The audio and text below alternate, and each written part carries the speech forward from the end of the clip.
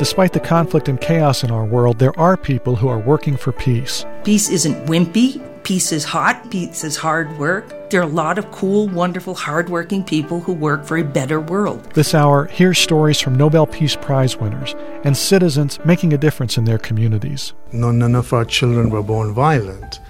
But if you accept that violence is a learned behavior, nonviolence can also be a learned behavior. One of the key messages we teach is that from conflict, love and unity are possible. But my question isn't, do I agree with your theology? My question is, can we live in some sort of mutual trust and loyalty together so that we can actually serve others together? The work is a way to identify and question the thoughts that cause all the suffering in the world. Anyone can do it if they're open to it. Stay tuned for Seeking Peace on Earth, a Peace Talks radio special. In the world of peacemaking, trained mediators are often in the center trying to broker an agreement or compromise between parties at odds with each other. Parties at odds with each other. Some might call that one definition of government. Some years ago, professional mediator Dan Dana began to wonder if government would work better if more trained mediators were elected. So he initiated a project called Elect Mediators to Public Office. He talked with Peace Talks Radio's Suzanne Kreider. The tagline for your project is Better Government Through Non-Adversarial Resolution of Differences. How would mediators make better government? Well, mediators are trained in the cooperative arts, and attorneys are trained in the adversarial arts. In elective politics, at least, there seems to be a preponderance of legally trained people. Many mediators are, of course, attorneys, but they've had some additional exposure to non-adversarial problem solving. So it just seemed to me that mediators at any level of public service, whether it's from dog catcher to president, would do a better job of resolving the differences that inherently confront their work. Talk about the cooperative arts. What does that mean? Well, mediators are trained to seek a consensus and help parties with divergent interests reach some common ground. So that seems to me to be the way that public servants should approach their jobs. But is it possible that seeking consensus would slow down the political process even more? Well, it could take more time. I mean, it is true that consensus seeking is a slower process than just sort of dictating a solution.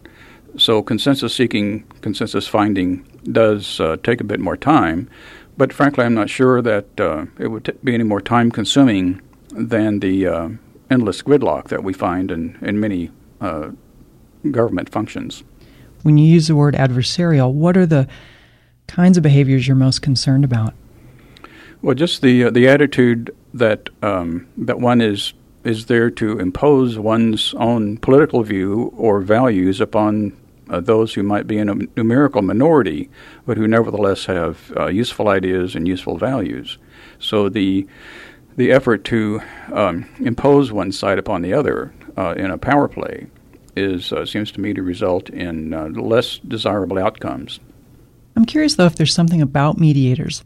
They're too nice, or maybe because they're not adversarial, they don't get elected. Because there's over a dozen mediators on your website who've run for office, but only a few of them have won. Can mediators really get elected? Well, that's been my concern too. Maybe mediators are just too nice. You get a group of mediators together, and we're just nice people. We're likable and we're agreeable, and we're not hard fighters for the most part. So I think there's some truth to that. It's a sad truth, if that's the case, that mediators are not sort of characterologically disposed toward being political successes. How do you see elected officials using mediation skills? I think that having people communicate with each other about overlapping interests, shared interests, acknowledging those, and then have an exploratory conversation about how to reach some reasonable compromise that suits, to some degree, the needs of both constituencies. Dan, you said mediators are not hard fighters. And that always seems like a standard stump speech line for politicians. I will fight hard for you. What would be a compelling line for a mediator to use in a stump speech? Well, that's a good point. We've kind of developed a political culture in a society in which it's expected that candidates fight, and that the opponent in that fight is the other party or other candidates, depending on whether or not you're in an election phase or in an office phase. So I think that perhaps someone more articulate than I would be able to make a case to the voting public that, my job is not simply to fight for you at the expense of others, but to make an effort, and I guess you could call it fight, but I'd rather not use the word, make an effort to seek reasonable compromise so that we can all be on the same side of the problem when we're done. I will seek responsible compromise. An excellent way to put it. I think you should run for office. Suzanne Kryder with Dan Dana, founder of the Mediation Training Institute International and a project called Elect Mediators to Public Office.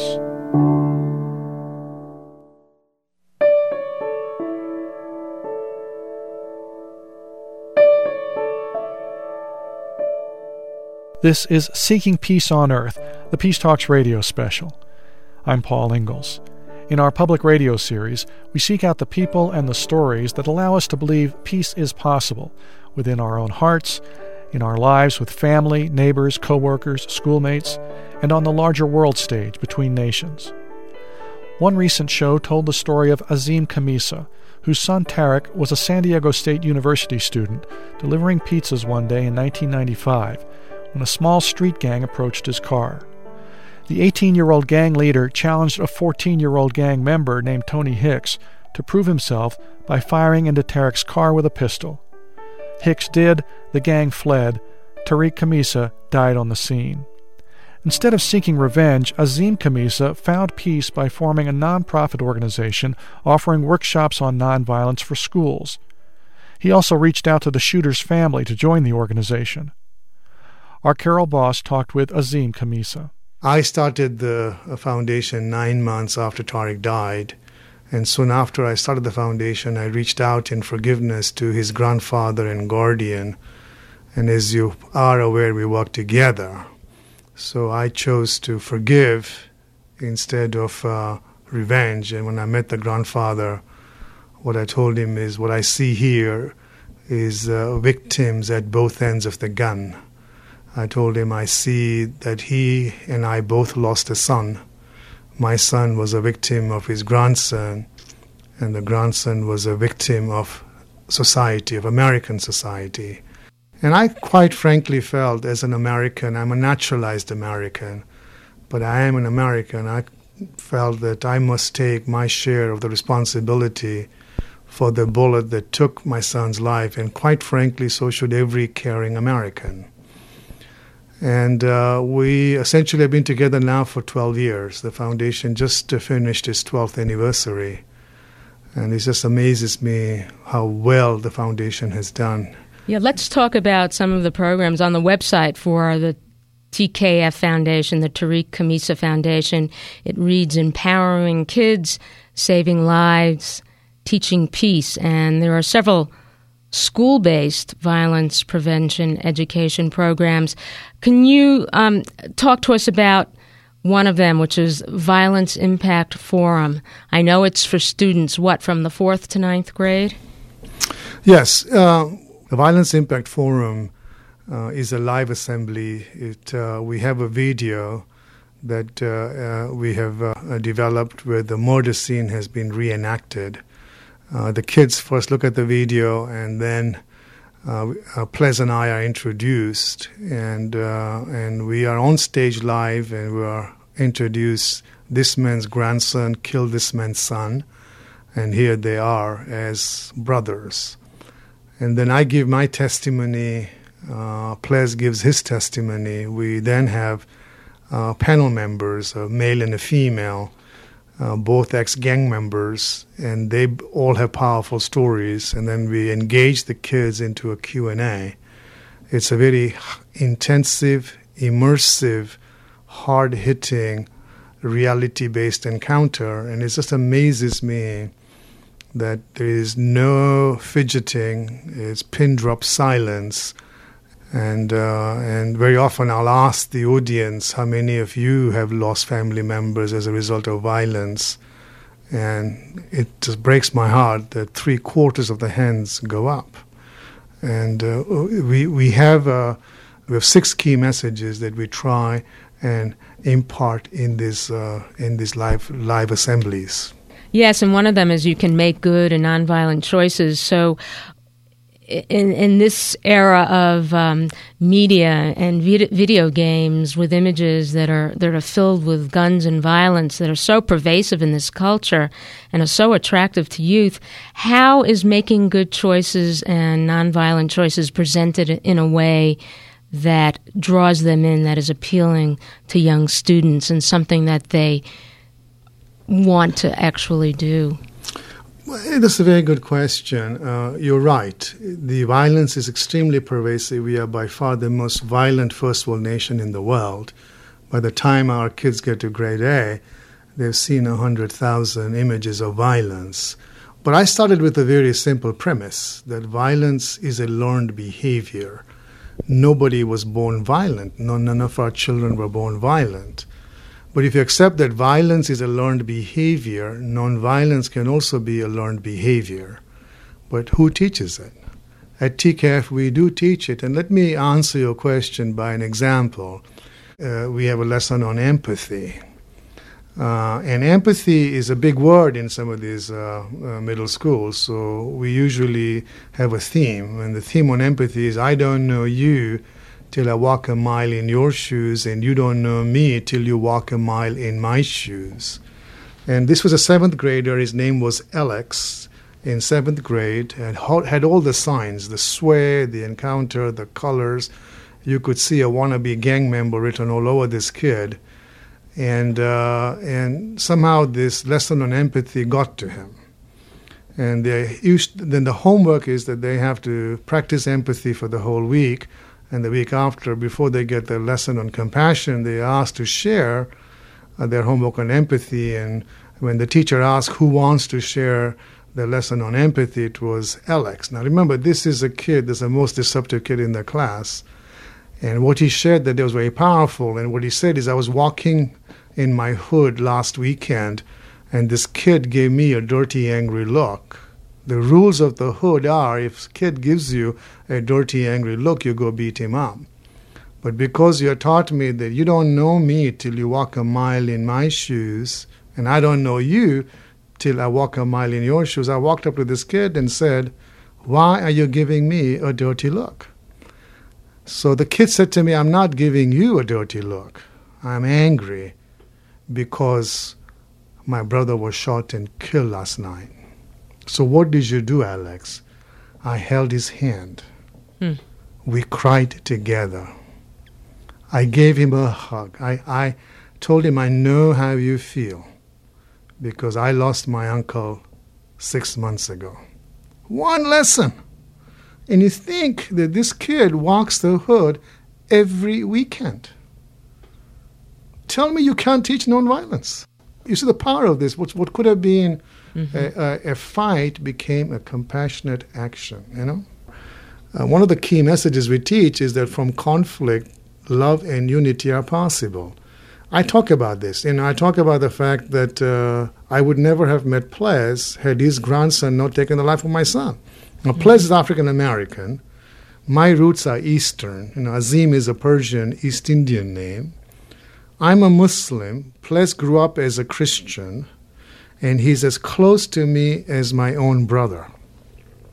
We hang out. In fact, I'm having dinner with him tonight. So he's met my entire family. I've met his entire family. We have this love for each other. I cannot even put it in words. I was telling him he helps me carry my load. I help him carry his load. We are water bearers for each other. Now, I always tell people, I want you to notice something here. This is not Dr. Martin Luther King Jr. meeting Gandhi. This is an investment banker meeting a Green Beret. Ples was a Green Beret. The point I'm trying to make is if he and I can do it, we can all do it. For more of our conversation with Azim Khamisa and a link to the Tariq Khamisa Foundation, visit our website, peacetalksradio.com.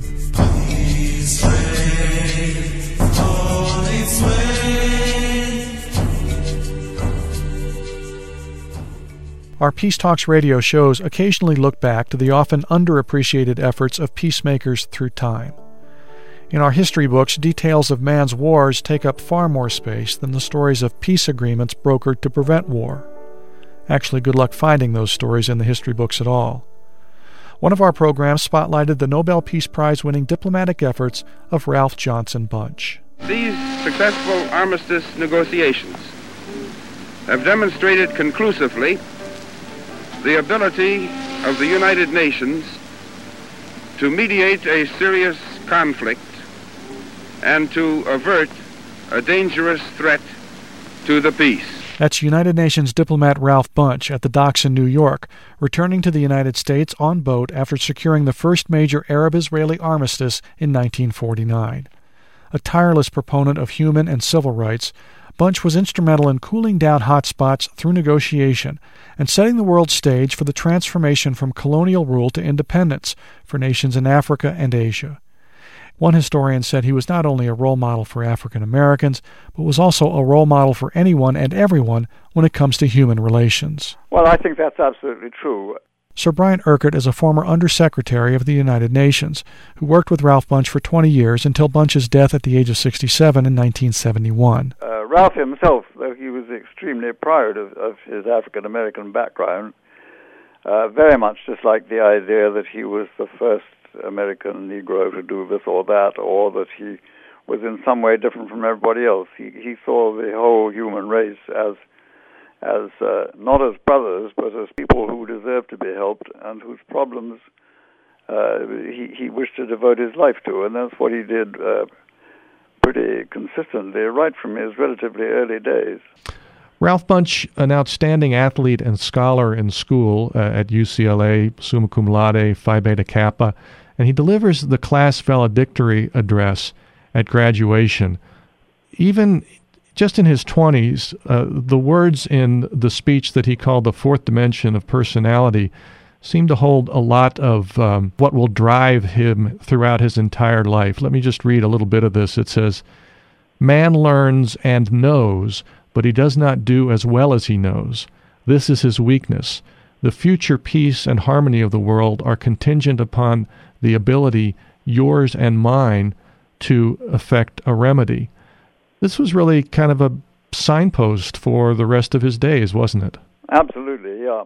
I think Ralph, from an extraordinary early time, he realized the extraordinary gap between knowledge and actual performance, particularly in the political and diplomatic world. And he made it a rule that there was no human problem which was not susceptible to some kind of improvement, no matter how long it took, which is one of the reasons why he was such a good negotiator. You talk about the importance of drafting in peace negotiations, something you said Bunche was especially good at throughout his career. Can you elaborate on this and suggest what Bunche could do so well that is still crucial for negotiations of all kinds today? Always will be.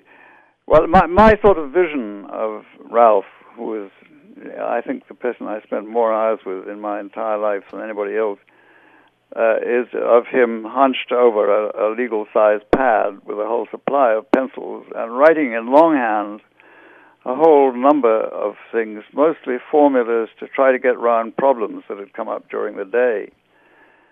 Ralph's great genius was to be able to listen all day to 2 or 3 or whatever it was sides to a conflict, and then in the night to write up a form of words which they could all accept, which would mean you could move forward. Of course, the great classic example of this was the armistice agreements between Israel and her 5 Arab neighbors, which he drafted and got agreed on in 1949.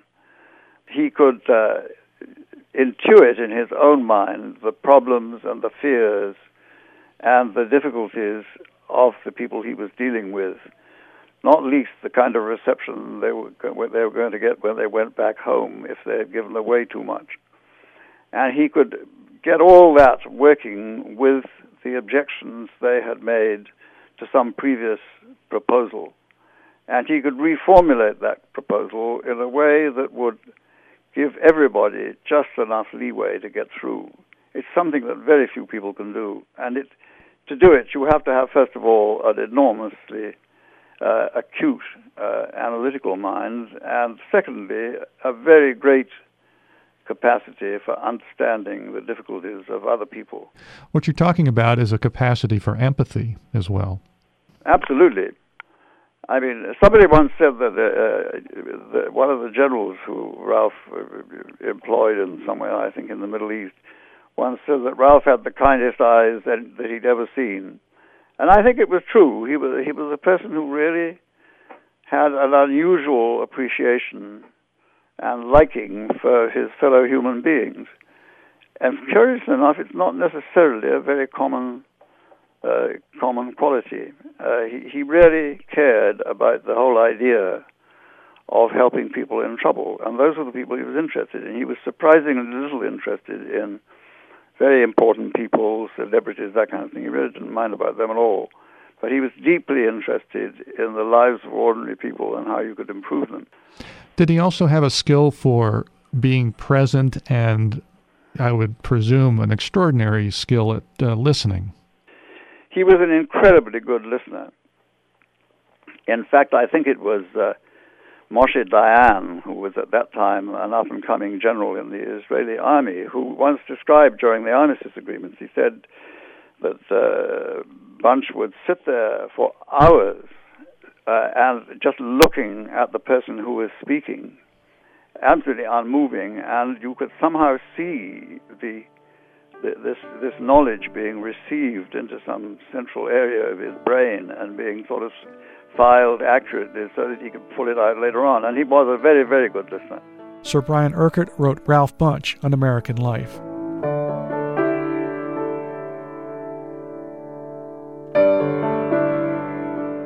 Ahead, we'll hear words from two living Nobel Peace Laureates, Muhammad Yunus and Jody Williams. I'm Paul Ingalls, and you're listening to Seeking Peace on Earth, the Peace Talks radio special. More after this break.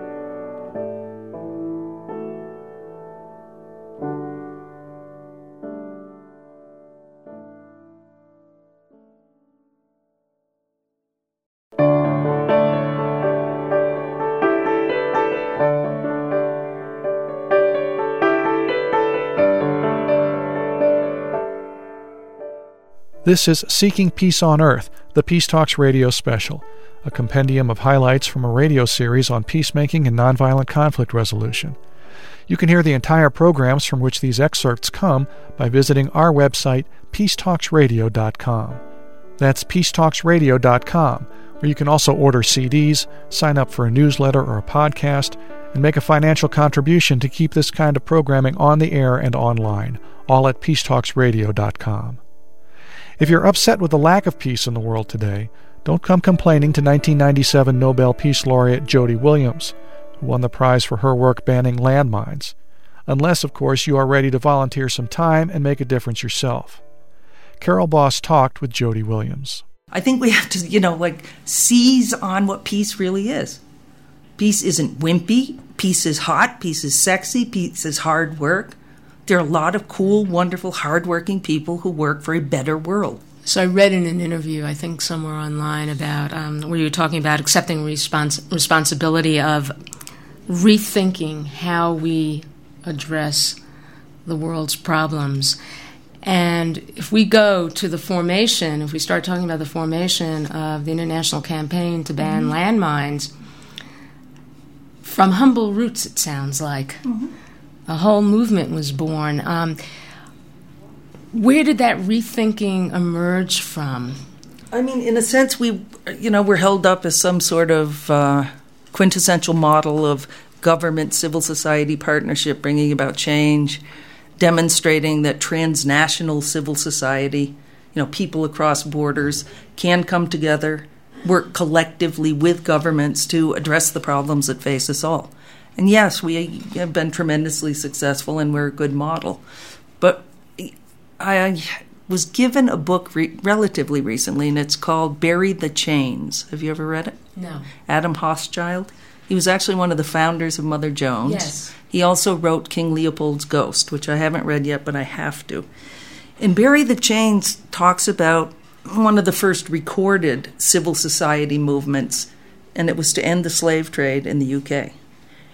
And in the introduction, they talk about, that campaign, back before the U.S. Civil War, used many of the same techniques that we use today. It just wasn't, with the technology we have today. And to me, that was phenomenally inspiring, actually, to think about myself and the campaign to ban landmines and now the campaign to ban cluster bombs, and we need a campaign to ban nukes. We're part of a chain. What would be an example of a technique that is similar? They used, brochures, pamphlets, just like we do today. The thing is, when we actually do a handout, we can also put it online, so it's globally accessible. But they did the same kind of thing, went and talked to their, the parliamentarians. They found a parliamentarian who was their champion in the parliament. Same kinds of things that we did in the landmine campaign on the national levels, to build the building blocks to make the campaign itself succeed. You think what really distinguishes the landmine campaign from others is that we got governments so motivated that they were willing to reject traditional negotiating methods, which is, in my view, dictatorship by consensus. Because if 100 governments are in a room and 99 of them agree they're going to ban nuclear weapons and one says no, then the whole thing falls apart because you have to have consensus. In negotiating the landmine treaty, after it failed within the UN, after 2.5 years of trying, they stepped outside and they said, okay, we're not doing consensus. We're not negotiating in the UN. We're going to have standalone meetings in different parts of the world, and in that process, we're going to negotiate the treaty. And that's what we did. So what would you say was a very important thing that you learned in the building of the campaign? Oh, in all honesty, a couple of things. That really, in a global campaign like that, it is the work of the many that really allow the dedicated vision of a few to get the job done. The reality of it is that even in peace movements and NGOs, which are supposed to be more righteous than governments or whatever, there are a lot of blowhards who want to yap and don't really want to do the work. They want to tell you what should be done, but then they don't want to do anything. And in our campaign, tons of people were really involved, but there were a handful of us who worked every single day to make sure that all of that was translated into a coherent global strategy that resulted in the Mine Ban Treaty. Another thing that I believe in is communication, and more communication. If you don't talk amongst all of the elements of your NGO or your campaign or whatever, you're diminishing the effectiveness of each and every one of them. Another thing is follow-up. If you tell a government you're going to do X, if they do Y, make damn sure you do X. Because they may not like you, but they trust you if they know that you will always do what you say you're going to do. Whether it's praise them if they join the ban or condemn them or whatever, they know what the consequences are. And that builds trust and respect, even if they don't like you. I think those two things are particularly important. In terms of advice or words of wisdom for folks who are listening to this, in terms of engaging in change. Look, one of the things that drove my colleagues in Landmine Campaign crazy when I would speak, when people would say, "What can we do?" My answer would not be join the campaign. My answer would be, I don't care what you do. I care that you care about something enough to do something about it, whether it's the environment, whether it's stopping nukes, whether it's cluster bombs, whether it's gender equality. I don't care what it is. But if you really care, volunteer some time. You don't have to be a full-time activist to make a difference. I think that part of what happens in today's world is we're purposefully overwhelmed with all the, gross things out there in the hope of turning us into Stepford citizens, automatons who think that we cannot make a difference in the world. So why bother? I totally disagree with that. Imagine if everybody of goodwill, just in this country, volunteered 1 hour a month at some organization working on something they care about, whether it's community, it doesn't have to be international. All of it adds up to a different world. It doesn't take great drama to bring about change. All it means is getting up off your butt, finding an organization that's working on something you care about, and volunteer. 1997 Nobel Peace Laureate Jody Williams with Carol Boss. In 2006, the world's most high-profile peace honor went to a man who made it his mission to lift the world's poorest people out of poverty with modest loans made without collateral. Muhammad Yunus was a university professor whose microcredit initiatives led to the formation of the Grameen Bank in Bangladesh. For years, it has been reducing poverty and, as a result, promoting peace. Here are some of the Nobel Prize acceptance remarks of Muhammad Yunus. Peace is threatened by unjust economic, social, and political order, absence of democracy, environmental degradation, and absence of human rights. Poverty is the absence of all human rights. The frustrations, hostility, and anger generated by abject poverty cannot sustain peace in any society. For building stable peace, we must find ways to provide opportunities for people to live decent lives. The creation of opportunities for majority of the people, the poor, is at the heart of the work that we have dedicated ourselves during the past 30 years. Today, Grameen Bank gives loans to nearly 7 million poor people. 97% of them are women in 73,000 villages of Bangladesh. Grameen Bank gives collateral-free income-generating loans, housing loans, student loans, and microenterprise loans to the poor families and offered them a host of attractive savings, pension funds, and insurance products for its members. On a Peace Talks radio episode, we talked more about microcredit with Coralie Bryant, a professor and author of the book Reducing Poverty, Building Peace. And this is Heidi Top Brooks, a global group leader with an anti-poverty grassroots organization called Results. There's something I'd really love to say about Muhammad Yunus and Grameen Bank and what he discovered after running the Grameen Bank for about 10 years. Someone asked him, what's the first thing that people do when they start earning money after they take out a loan? And he said, the first thing people do is they buy their children back. And this shocks me when I hear it, except that it's in the news again. Children are still being sold into slavery by families who are too poor to feed them. And when you loan money to women, as Grameen Bank does, what they do is feed their children. And they send their children to school and they clothe their children. So this is a tremendous way of bringing a certain kind of peace into the lives of the poorest of the poor. And it is desperately needed even today. Coralie, did you have a comment? I think that the problem that he's pointing to is one that happens in a lot of places. In a way, Yunus did a fabulous job, and the Grameen Bank is a fabulous job.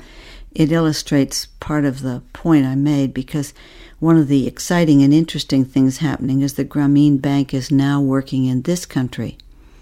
And that's part of this way of thinking about, can we learn from what was effective in other places and apply it here to our own problems? We have had quite serious problems with banks that refuse to lend to poor people in our own neighborhood, saying the same thing. They're not creditworthy. What Eunice discovered was the ways in which they can be organized into small groups, and face-to-face groups can help protect and be a surety for one another in terms of paying back the loans. And the repayment rates that Grameen has had is fabulous. This is a story about one of the early borrowers from Bangladesh, and she was being interviewed by the executive director of my organization, which is Results, Lynn Walker McMillan. And the woman who was being interviewed through an interpreter gently tapped on the arm of the interpreter and said, "Tell her that my son is starting university this year." So this is a woman who had taken out her first loan as a widowed, pregnant mother and bought a pair of geese. She bought geese. She had no home. She was living in ditches on the side of the road. And from that, she was able to feed her children. This young man who was starting university is the child with whom she was pregnant at the time of her first loan. And by all rights, the child probably shouldn't even have survived. And yet now, in one generation, this young man is going to the university. So completely revolutionizing life for this family.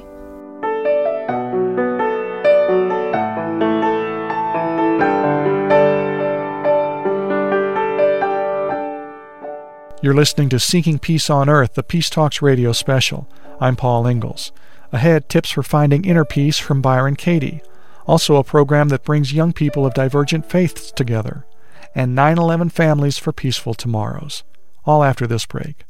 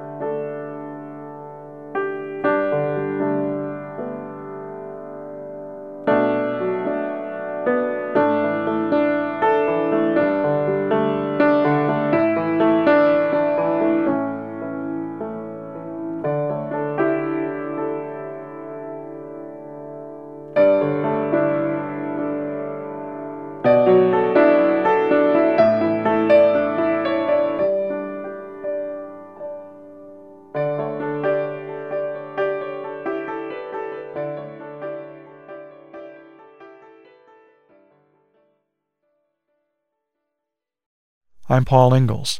This is Seeking Peace on Earth, the Peace Talks radio special. Highlights from our conversations with peacemakers on the world stage, in our local communities, and with those who are trying to help us find our own inner peace. Author Byron Katie says we have to find inner peace first before we can be useful to others, and her books invite people to question the thoughts that cause them stress in a process she calls the work. Byron Katie talked with Suzanne Kreider.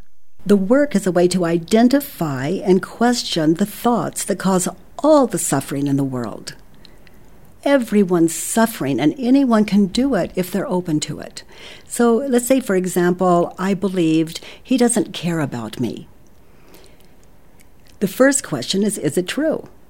So I'm beginning to question the thought he doesn't care about me.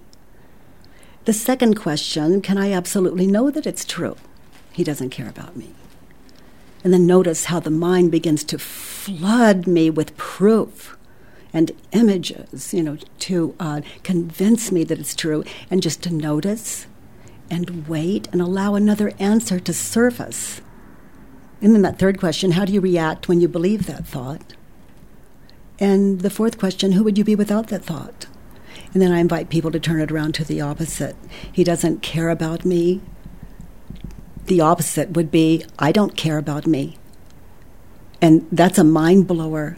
It's like, how can I expect people to care about me if I don't even care about me? And then I find the ways that I don't care about me, and it wakes me up to them. And I'm shocked. And then another opposite or turnaround would be, I don't care about him. And I begin to identify where that's true. And then immediately I'm awake to it and my behavior changes and it's nothing I have to do. So my behavior with that person and everyone, it radically shifts because we're working with original cause, and mind is original cause. Mind is cause. Byron Katie's husband and co-author Stephen Mitchell reading an excerpt from the book 1,000 Names for Joy at the Santa Fe Public Event in February 2007. Sadness is always a sign that you're believing a stressful thought that isn't true for you. It's a constriction, and it feels bad. Conventional wisdom says differently, but the truth is that sadness isn't rational, it isn't a natural response, and it can't ever help you. It just indicates the loss of reality, the loss of the awareness of love. Sadness is the war with what is. It's a tantrum. When the mind is clear, there isn't any sadness. There can't be. Let's pick a core belief that we could do the work on a little bit. Okay. What's a core belief that you hear over and over again that our listeners could relate to? I'm not good enough. I'm not good enough, because we hear it over and over and over. And also there's, I'm too fat, I don't have enough money, no one cares about me, I'll never find a partner. Let's do that one. I'm not good enough. Okay, so is that true? Not in all cases. So you're not good enough. Can you absolutely know that it's true, that you're not good enough in any case? Oh, I guess I don't know. Because good enough is... it's just relative, isn't it? Yes. Okay. It is. So the third question, how do you react when you believe the thought you're not good enough? I feel embarrassed. I feel embarrassed and ashamed and like I just have to do more to prove something to somebody. Yes. So you're not good enough. Who would you be without that thought? I'd probably be a more successful, engaged human being. Because there wouldn't be any barriers. Yeah, it's very powerful. I love to invite people to look at their lives just the way they've lived it. You know, no trick question here. You see, with the thought, stress, and without the thought, unlimited, really. So I'm not good enough. Can you find an opposite? I am good enough. Okay, now examples of where you're good enough, because it's not enough for mind just to say I am good enough. Mind has to know. It has to be awake to reality. So, it shocks people when they find, areas where they are good enough, when their self-esteem is so low, they've never considered it. Because that thought is so powerful, they can't consider it. Where is it that you are good enough? I'm good enough at my work, my friendships, with my family. And some of us have to start with, I brushed my teeth this morning. For some people that's huge. I got out of bed. I made the phone call. I answered the email. It's like we're living in a tomb, some of us, and we actually can resurrect. It's the truth that sets us free. Byron Katie, author of Loving What Is and 1,000 Names for Joy. Religious disputes have led to much conflict throughout history. Can a future of cooperation between disparate religions even be imagined?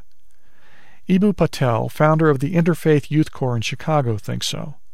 Patel sees the path to religious tolerance via what he calls religious pluralism. He talked with Suzanne Kreider. There are wonderful stories and wonderful scripture in all the religious traditions about the importance of doing more than tolerating somebody from a different background, actually building a relationship with them, actually serving them, actually cooperating with them to serve others. So in the Holy Quran, one of my favorite lines comes from Surah 49, that God made us different nations and tribes that we may come to know one another. David Little's a scholar at the U.S. Institute of Peace, and he outlines 3 possible levels of looking at tolerance. We can be indifferent, we can endure, or we can learn. And in your work at the Interfaith Youth Corps, you really promote that third level of tolerance. You promote learning something from different beliefs. But wouldn't indifference be good enough? Wouldn't it just be great if we didn't kill each other? At the Interfaith Youth Corps, we don't use the term tolerance. We use the term pluralism. And I think pluralism is both more important and less controversial than how David Little describes tolerance, and I'll tell you why. Because pluralism is a pragmatic situation on earth.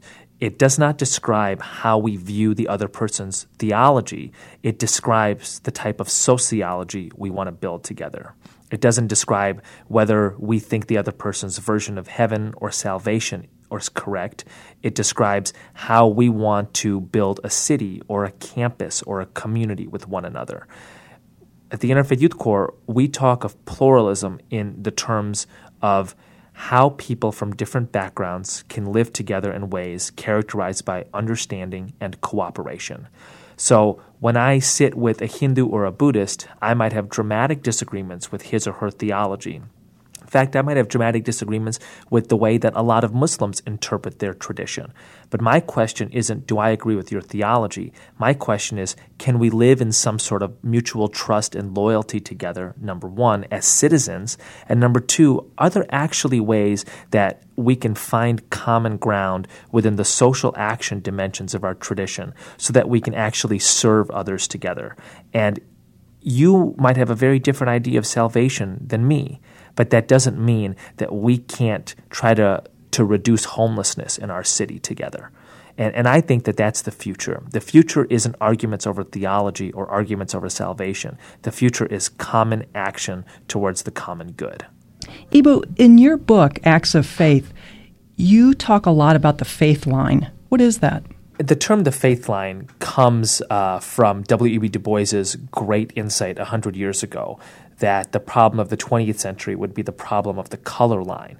And we are shamefully far from fully solving the challenge of racial equality and racial harmony.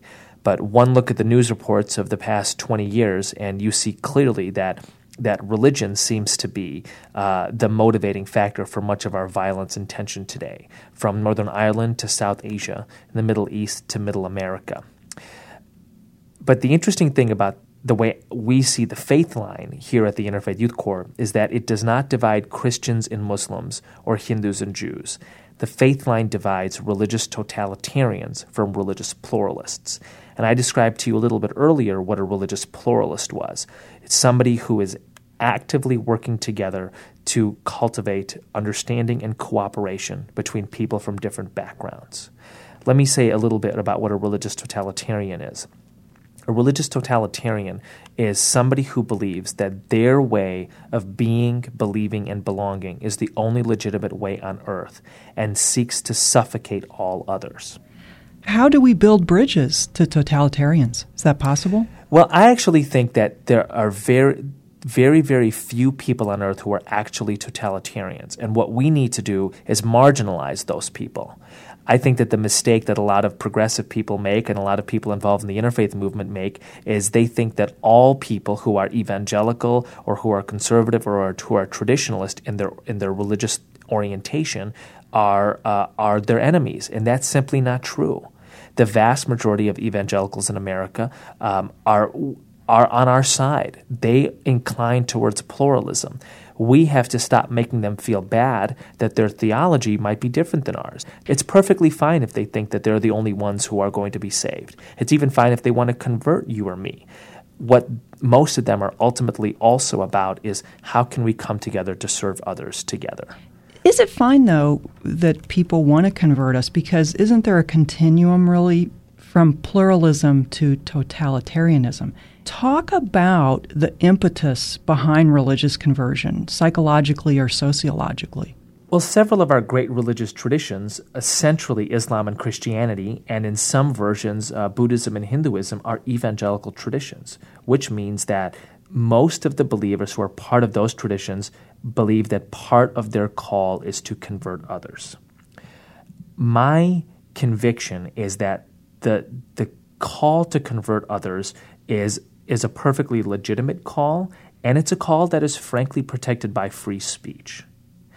The problem is when certain religious believers think that the only way that they can ever relate to people of other traditions is to seek to convert them. So here at the Interfaith Youth Corps, on a staff of about 17 people, we have a handful of evangelical Christians, and we have a handful of pretty traditional Muslims. And they might, in fact, be praying for the other person's soul in their various mosques or churches. But when they come to work together, they're all putting their shoulders to the wheel of building interfaith cooperation. And I think that that's an exceptional world to work for, a world where people have different ideas of heaven but work well on earth together. Dr. Eboo Patel is author of Acts of Faith, the story of an American Muslim, the struggle for the soul of a generation. His Interfaith Youth Corps, headquartered in Chicago, helps bring young people of disparate religious backgrounds together to do community service projects. If you'd lost a loved one in the terrorist attacks of September 11, 2001, how would you have responded? Some victim family members have channeled their grief into work for peace by joining September 11th Families for Peaceful Tomorrows. The group's members speak out against violent solutions to conflict. Some even oppose the death penalty for Zacarias Moussaoui, the man convicted as a 9/11 conspirator.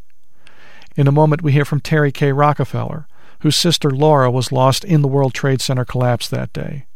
First, though, Ann Mulderry, whose son Stephen was trapped in a conference room in one of the towers and died that day as well. I don't even think anger's the problem. I mean, I would call rage the problem for me. I fear my own rage, and I think it's legitimate to be afraid of the rage that can be unleashed when terrible injustice is done. So you do work so that terrible injustice won't create rage. As far as enemies and who we view as the cause of our troubles, I'll tell this little story because it was one of the first instances of my being brave enough to speak my mind after my son's death. And I spoke my mind to a truly treasured person who came to me and said, "What they have done to your son is so terrible, and I know they are in hell." And I loved this person who said those words to me, and I knew it was an attempt to comfort me. It was a desire to comfort me. And I said to him, "All I can say is that my darling son Stephen has gone to another world in the company of the people who did this. And all I can see is him saying to them, as I heard him say to his brothers on the basketball court, 'What'd you do that for?' when somebody had done something they shouldn't have done." I don't know how to explain my faith that that is the case, but I do believe that we all share in the guilt of the violent solutions that are affected in our lifetime. And I believe we can all share in the healing and peace if we will struggle.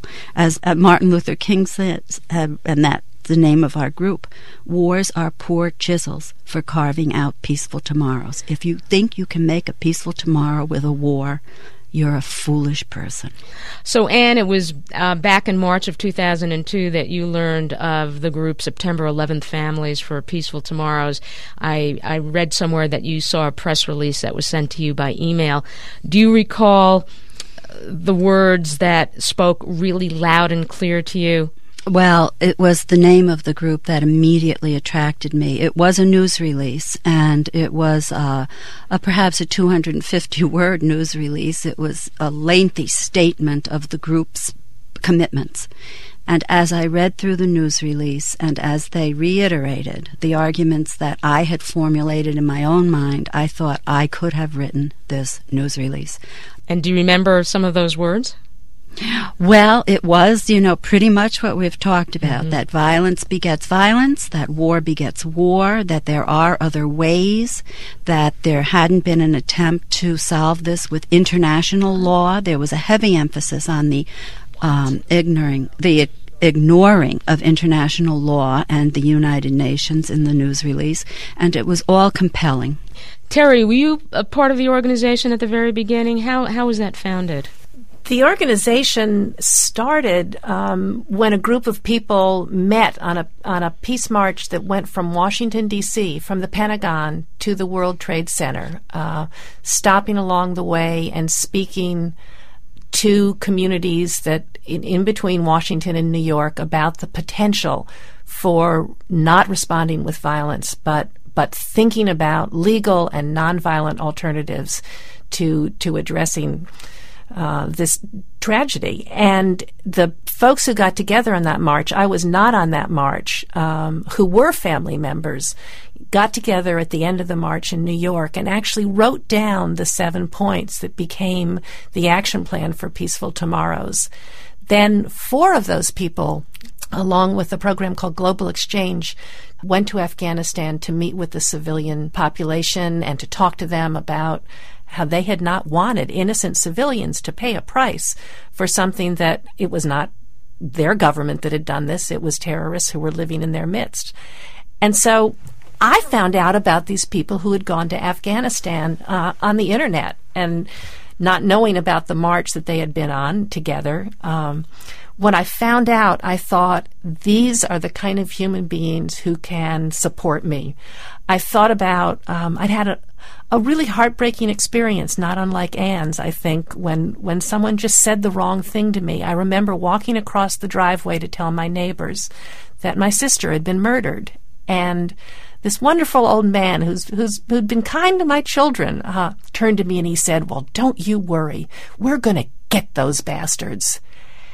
And I didn't know. My mouth dropped open and I shook my head and I just had to walk away from him. I didn't know how to deal with someone who wanted me to be taking my pain and my sorrow and turning it to violence. So when I found out about these 4 people who had gone to Afghanistan, I made every effort to find out who they were, and quickly got linked up with them. One of the amazing things that happened is when I joined September 11th Families for Peaceful Tomorrows, the first person I met was Colleen Kelly. And I was telling her about Laura, and I was telling her how surprising it was that Laura had been in the World Trade Center because she didn't work there. And Colleen looked at me and said, well, her brother had been at a conference on the 106th floor of the World Trade Center, and he wasn't normally there either. And then I just said, well, that's the conference my sister was working at. And there was just an amazing experience to realize that I had been brought together with this member of September 11th Families, brought together with this member of Peaceful Tomorrows, and to know that her brother and my sister had died together, and that had brought us together, and that out of that, ways to make peace. That's Terry K. Rockefeller and earlier Anne Mulderry, 2 members of September 11th Families for Peaceful Tomorrows. Victim family members advocating for peace and nonviolence as their way to memorialize their loved ones lost on 9/11/2001. The full programs from which these excerpts came can be heard at our website, peacetalksradio.com. That's peacetalksradio.com, where you can also order CDs, sign up for a newsletter or podcast, and make a tax-deductible contribution to help keep talk of peacemaking and nonviolent conflict resolution on the radio and on the web. Support from listeners like you is crucial to the survival of this special series. More details at peacetalksradio.com. Peace Talks Radio is produced by Good Radio Shows Incorporated, a nonprofit media organization creating programs meant to inform, inspire, and improve the human condition. We receive support from the Oppenheimer Brothers Foundation, the McCune Charitable Foundation of New Mexico, the Peace Tales CD Project at peacetales.org, and from KUNM at the University of New Mexico. Our theme music was composed and performed by Ali Adelman. For Suzanne Kreider and Carol Boss, I'm Paul Ingalls. Thanks for listening to Peace Talks Radio.